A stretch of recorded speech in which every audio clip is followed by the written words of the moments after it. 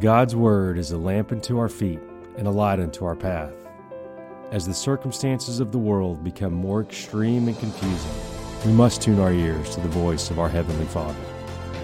His revelation is essential to navigate the road ahead. Welcome to Current Affairs with Sam Solon. We're continuing to discuss the 3 6s of Revelation 13. And we're at the point where I've laid out that the man of the 6th day is Cain. And looking back even at his name, where his mother declared, with the help of the Lord, I have got me a man, so to speak. I have brought forth a man. The number of the beast is the number of a man. The first one called by this designation is Cain. And we saw that in the tension between the man in the 6th day and the man in the 7th day, God's declaration that the seed of the woman and the seed of the serpent will be locked in a struggle that is described as enmity. I will put enmity between your seed, he said to the serpent, and the seed of the woman. And he will crush your head. So the designation of this conflict is that it will finally be resolved with the crushing of the head of the serpent. But in the process, the heel of the seed of the woman will be bruised. So we know that wherever the two appear, there is going to be this conflict. Now, in the initial round of this conflict, a mortal blow was struck at the first person to be defined as righteous, following the fall of man in the Garden of Eden. Righteous Abel was struck by Cain. As it were, the serpent struck the first blow. We began to watch the progression into Babylon.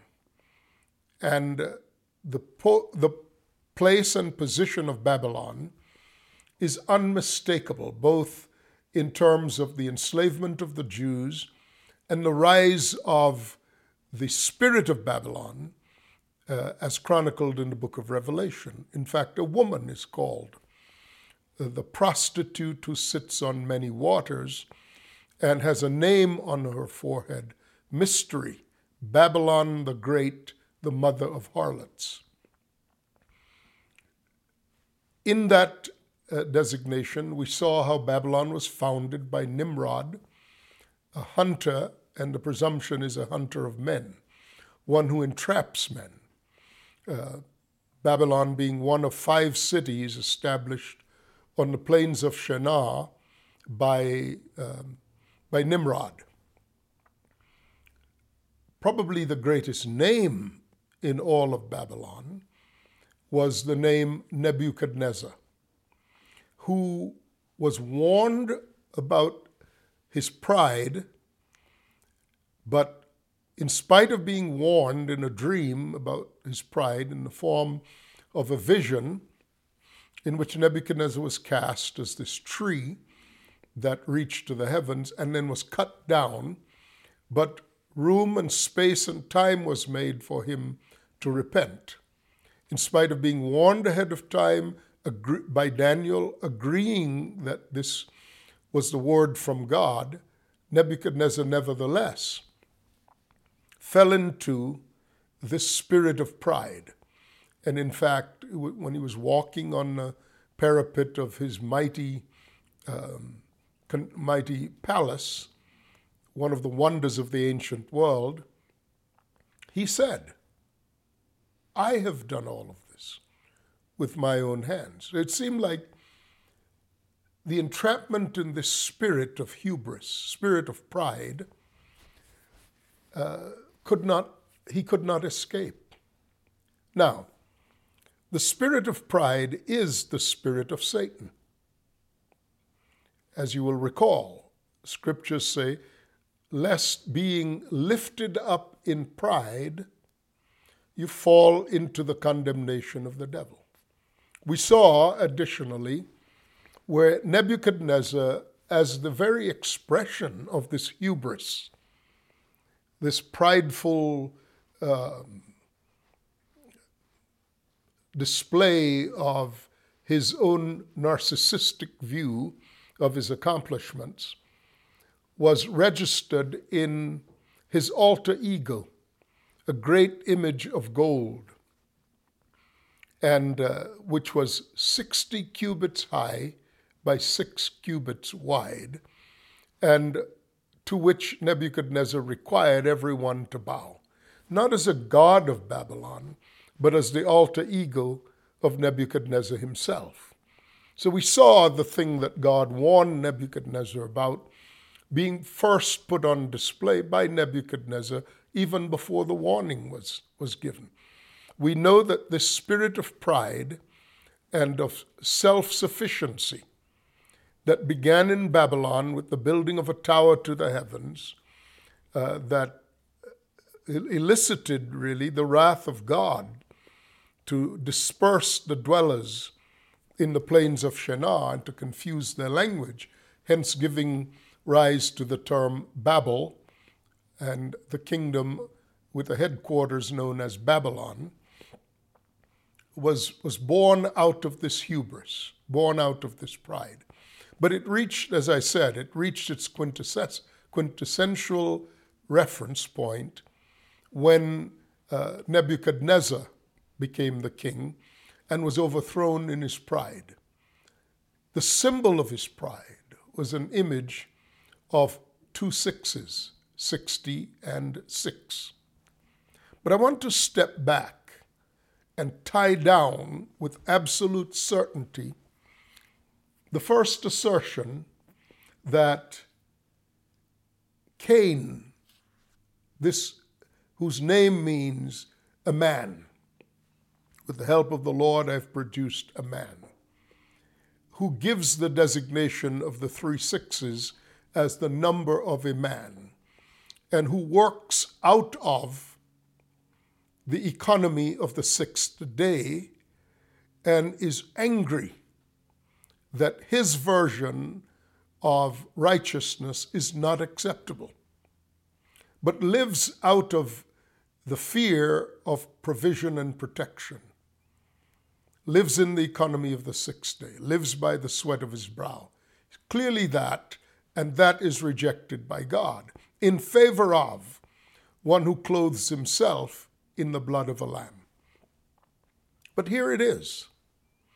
In 1 John chapter 2. Now, the context of 1 John chapter 2 is, little children, verse 18, it is the last hour, and you have heard that Antichrist shall come. Even now are there many Antichrists, whereby we know that it is the last time. He describes Antichrist as having at one point, having had a sort of connection to the body of Christ, in the fashion in which Cain had a connection to the things of God through his father, Adam. They went out from us, but they were not of us. For if they had been of us, they would no doubt have continued with us, but they went out that they might be made manifest that they were not at all of us. In other words, it's sort of like oil and water. They may exist in the same medium, but they remain distinct for the entire time that they would be in this sort of positional fellowship. Not unlike tares and wheat, sheep and goats. So inevitably there is to be a great falling away, by which this man of lawlessness will be revealed. This great falling away is like unto the 17th chapter of the book of Revelation that describes a harlot who pretends to be the bride. So this idea of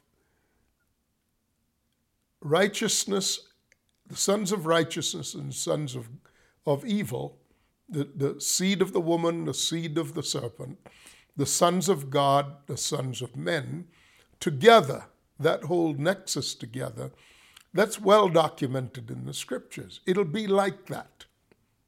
Hence the warning not to be deceived, because the sons of Satan, in their war with the sons of God,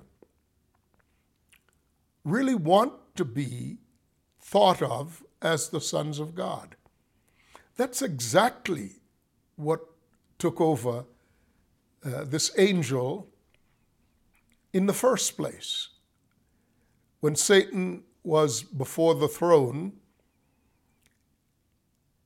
his dispute with God was about who the heirs ought to be. Hence, scriptures repeatedly speak of this. Did God at any time ever say to the angels, "You are my son, today have I begotten you"? All of the behaviors of Satan are the ways that a servant pretends that he is a son. But a slave can never inherit, because a slave is property. A son is truly the heir. It's the same principle that separates between Ishmael and Isaac. And in fact, this analogy is used in the book of Galatians, the 3rd chapter, to distinguish between those who are the sons of the slave woman and the son of the free woman. A slave cannot be an heir because before he is anything, even while he is in his mother's womb, he's the property of his father. You cannot morph from being property of another to being a son without actually first being set free by your father. And there's no evidence that Ishmael was set free by Abraham.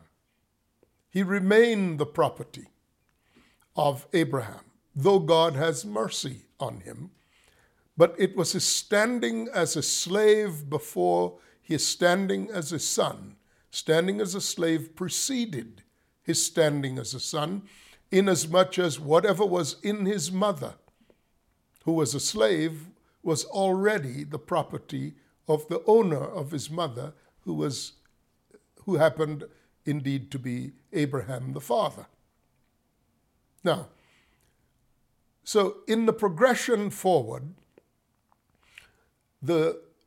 this tension between the sons of God and the sons of Satan. In fact, when God said, "I will put enmity between your seed and the seed of the woman," he was merely acknowledging that because the serpent had previously argued with God about his right to be an heir, that the serpent was always going to be insistent that he and his progeny would be the heirs. And the progeny, of course, would be those who are fathered by his spirit in the earth, meaning human beings born of man and woman who would be infused with the spirit of Satan to contend with the Spirit of God. So God wasn't arbitrarily saying, well, look, from now on there will be conflict between the sons of God and the sons of Satan. He's not arbitrarily doing that. Much like he said to man, by the sweat of your brow you will eat bread. He's not He's not declaring to man that God ordained that man should live by the sweat of his brow. He's simply saying, the choice you have made will continue to be evident in your priorities and therefore in the way you live. So he was saying the same thing to Satan, who had already contended with God over the issue of whether he was the heir or whether man was the heir.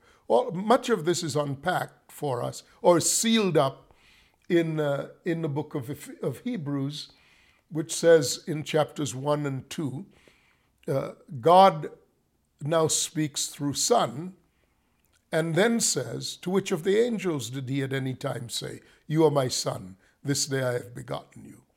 Or, but to the Son he says, ask of me and I'll give you the nations for your inheritance. I'll give you the ends of the earth for your possession. So there was always a distinction between the sons of God and the sons of Satan, the offspring of God and the offspring of Satan. And it was an endemic condition where there would always be conflict between the two, but the conflict would be resolved. God decreed it so initially, namely that the seed of the woman would crush the head of the serpent, meaning it would rule over him, and in fact, eventually, when the matters of final judgment were rendered, God would destroy the beast and all who are described as being under his hegemonic rule. So that was to continue. Now, he's speaking here of Antichrist. John is in 1 John chapter 2, verse 18. Antichrist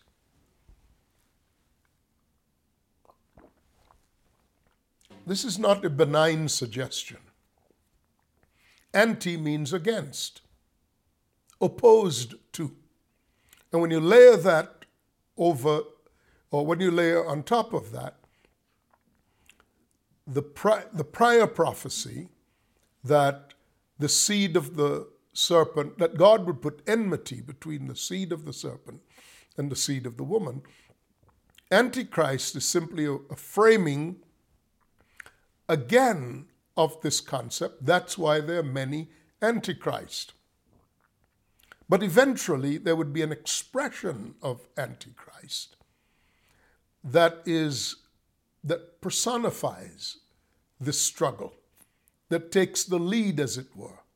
And there has always been that in all of the progressions designated by the number 6, the number of a man throughout the scriptures. So starting here in 1 John 2, he talks about Antichrist and says that they were among us, though they were never of us. Again, it shows you how the enemy wishes to conflate his position with that of being the sons of God. That's the point I wanted to make. That this is always going to be an enactment arising within a religious context. Always.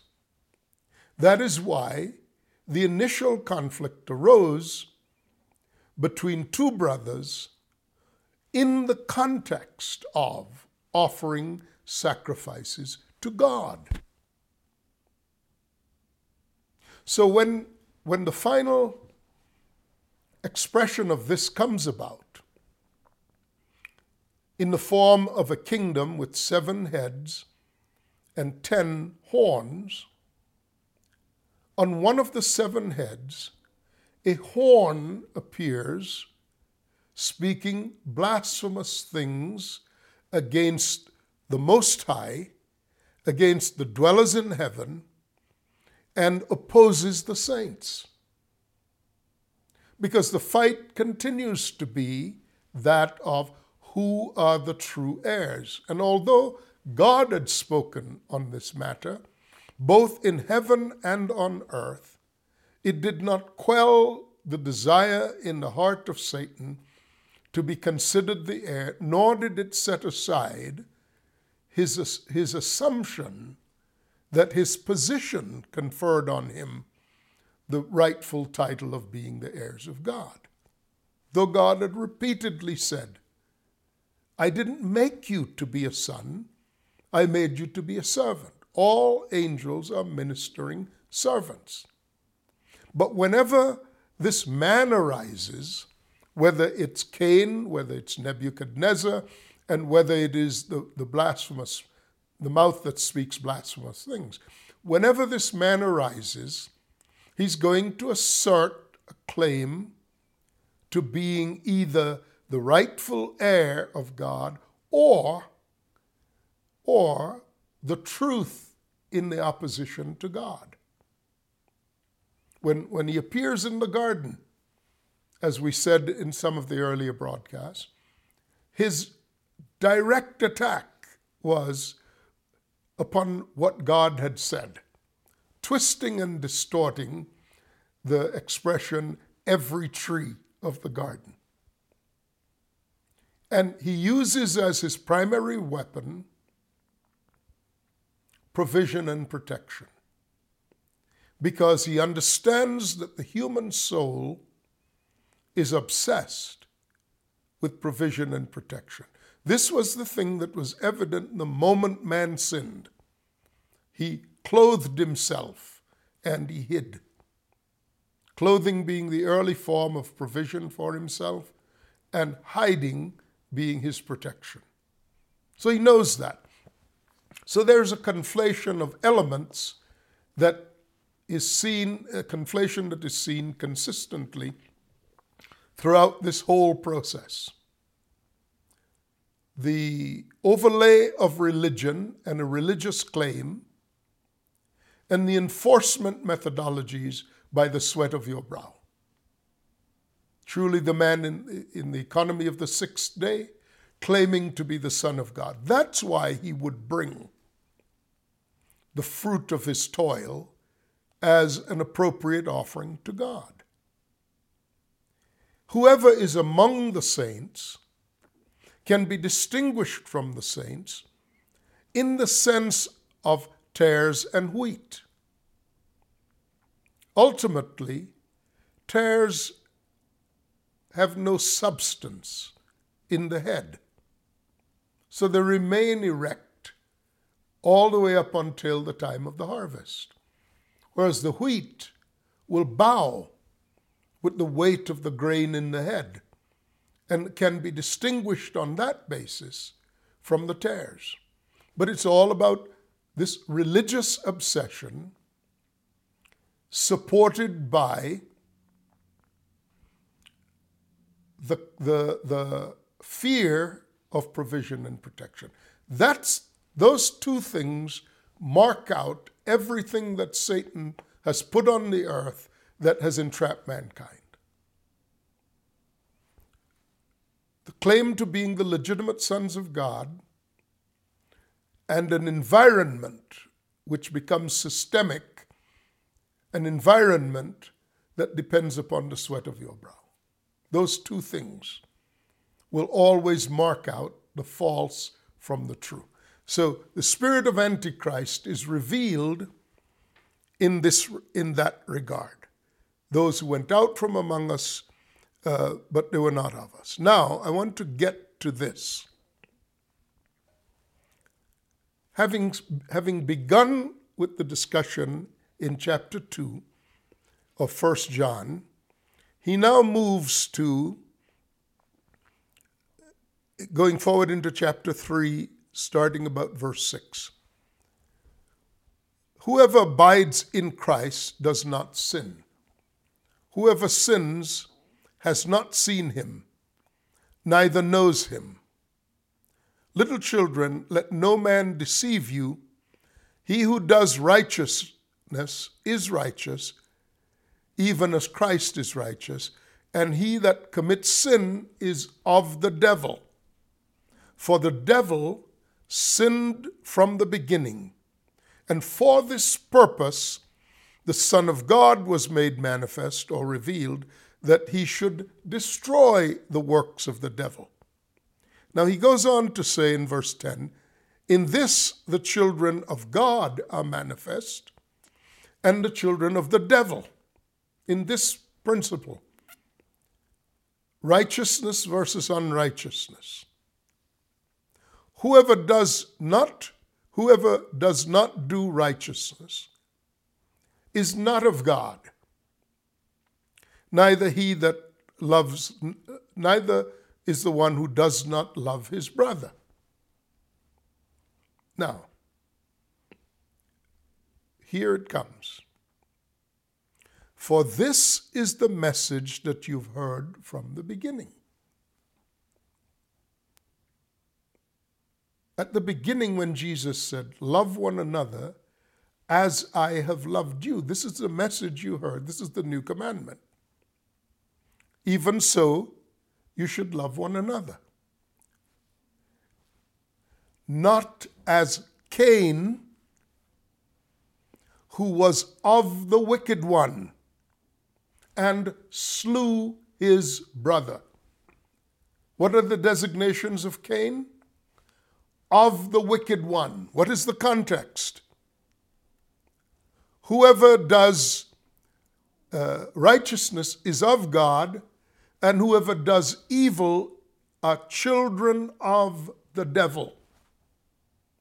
The first one, identified as a child of the devil and identified by the identifying mark that if you love God, you will love your brother. If you don't love God, you'll hate your brother. If you hate your brother, you're a child of the devil. What does child of the devil mean? Can we put in there seed of the serpent?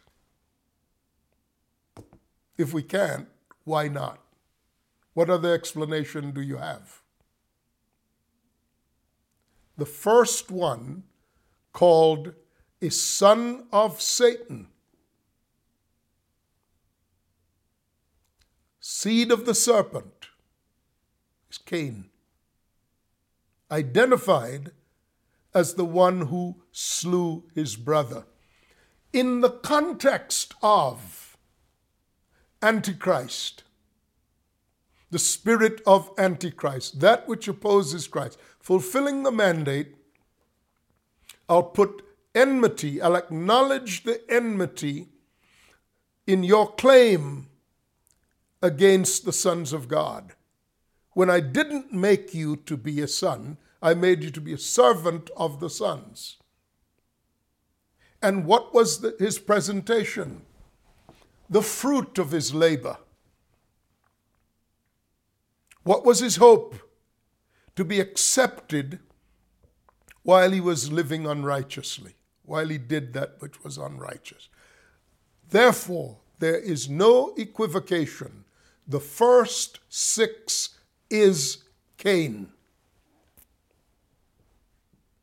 I'm Sam Solon.